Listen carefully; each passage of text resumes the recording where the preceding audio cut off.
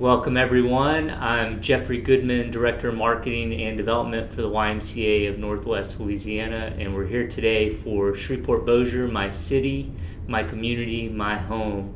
And our guest is Michael Coleman Hicks, and he will today be our youngest guest we've ever had. So Michael, thanks for being here today. Really appreciate it. For having me. Absolutely. Well, you ready to do this? Yes, sir. Okay, thank you. All right, Michael. So I grew up with both of your parents, Michael and Demessia, and went to school with them at Caddo Middle Magnet in Captain Shreve.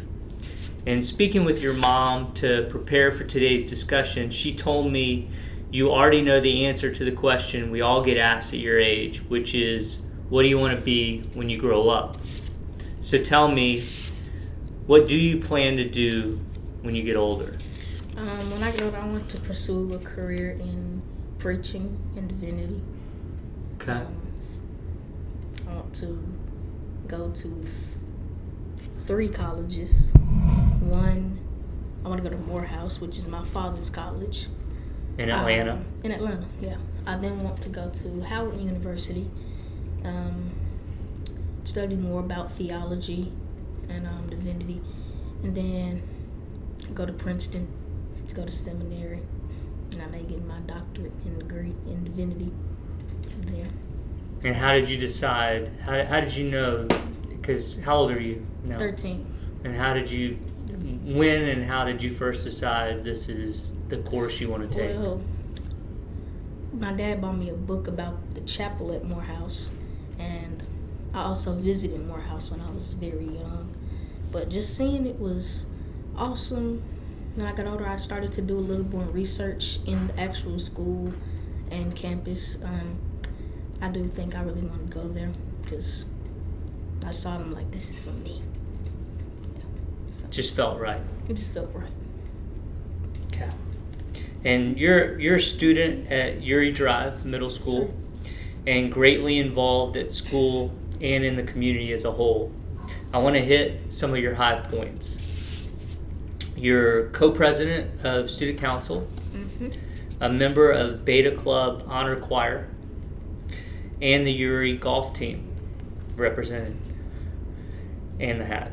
Yeah. You're also a member of Boy Scouts of America, Yes, Troop 5300, So, where your current rank is Star.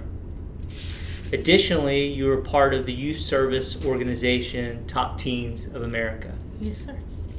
So tell me about Top Teens of America. What type of service are you involved in as part of this organization?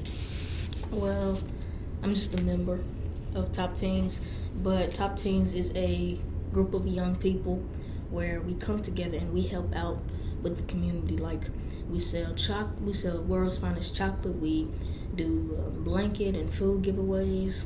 I think every year during Christmas time we go to the Harmony House and we put on a Christmas program for them and for the elderly. But it's really a youth organization where we help out around our community and try to make as much as an impact as we can. Wonderful. Yes, sir. And you're also very involved with the Omega Psi Phi, is that right? Psi Phi Fraternity Youth Leadership Group, Yes, sir. Omega Lamplighters, where you serve as president of the Junior Lamplighters. So tell me, if you could, about Omega Lamplighters and some of the type of work that you do. It's similar to Top Teens. It's a youth organization of young men where we come together. We have monthly meetings, and we have very formal meetings like shirt and tie meetings. So, but we do a lot of good and fun stuff. We go to the movies for like fundraisers. We participate in parades and do a lot of things around our community. We give away, I think one of the biggest things that we are known for is giving away scholarships. I think last year alone we gave over $40,000 in scholarships. But it is a youth organization of young men.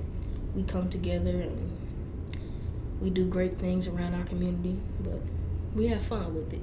So it's really enjoyable, and I like it. Awesome. Yes, sir. I think this is right. You officially preached your first sermon at Mount Canaan Baptist Church on July 31st, 2022. Yes, sir. So tell me, if you wouldn't mind, some of what you spoke to the congregation about on that day. My message was being about your Father's business. And what the central truth of that message, I believe, is that when God calls you to do something, it's something that should not be taken lightly. It's something that is very serious, and it's not to be played with, but it is to be respected. And we have to realize that when God calls us, we have to realize that this is what God has for us. And that message was, all in all, about doing whatever God tells you and being about His business. Sorry. And how did you decide that as the subject of your sermon? How did you determine, all right, I have this opportunity, this is what I want my message to be today? To be honest, I have read Luke chapter 2 before. I kind of remember those verses, and so I feel like, and also my mom suggested it to me, so I feel like when she told me that, I felt like that would be great to speak on, and it would not only apply to the congregation but also to me, because I've been preaching for about 8 years now, so I feel like that had an effect on me, my message. So I felt it was great, though. Sounds like it. Wish I could have been there. That's amazing. So let's talk hypothetically for a second. You're at Morehouse, or you're at Howard studying theology, and you start up a conversation with a group of students who have never heard of Shreveport-Bossier. They say, Michael Coleman, what's it like where you live? What do you tell them? What is it like where I live? It is Shreveport-Bossier is a very effective community. There can be some stuff going on, but I do feel like it is a great community with great people, great organizations, great churches. So I feel like my community is very, very, very, very good, very well, and very outstanding. And as you look around the Shreveport-Bossier community, what are the things you see that make you proud to be from here? I see my church, number one, because my grandfather pastored that church, and he was also a civil rights leader in Shreveport. And I look at all the other civil rights leaders that were in Shreveport, and that just makes me think, yeah, I'm happy from where I come from, because I'm in this community where I'm loved, I'm cared for, and it's very good to be here.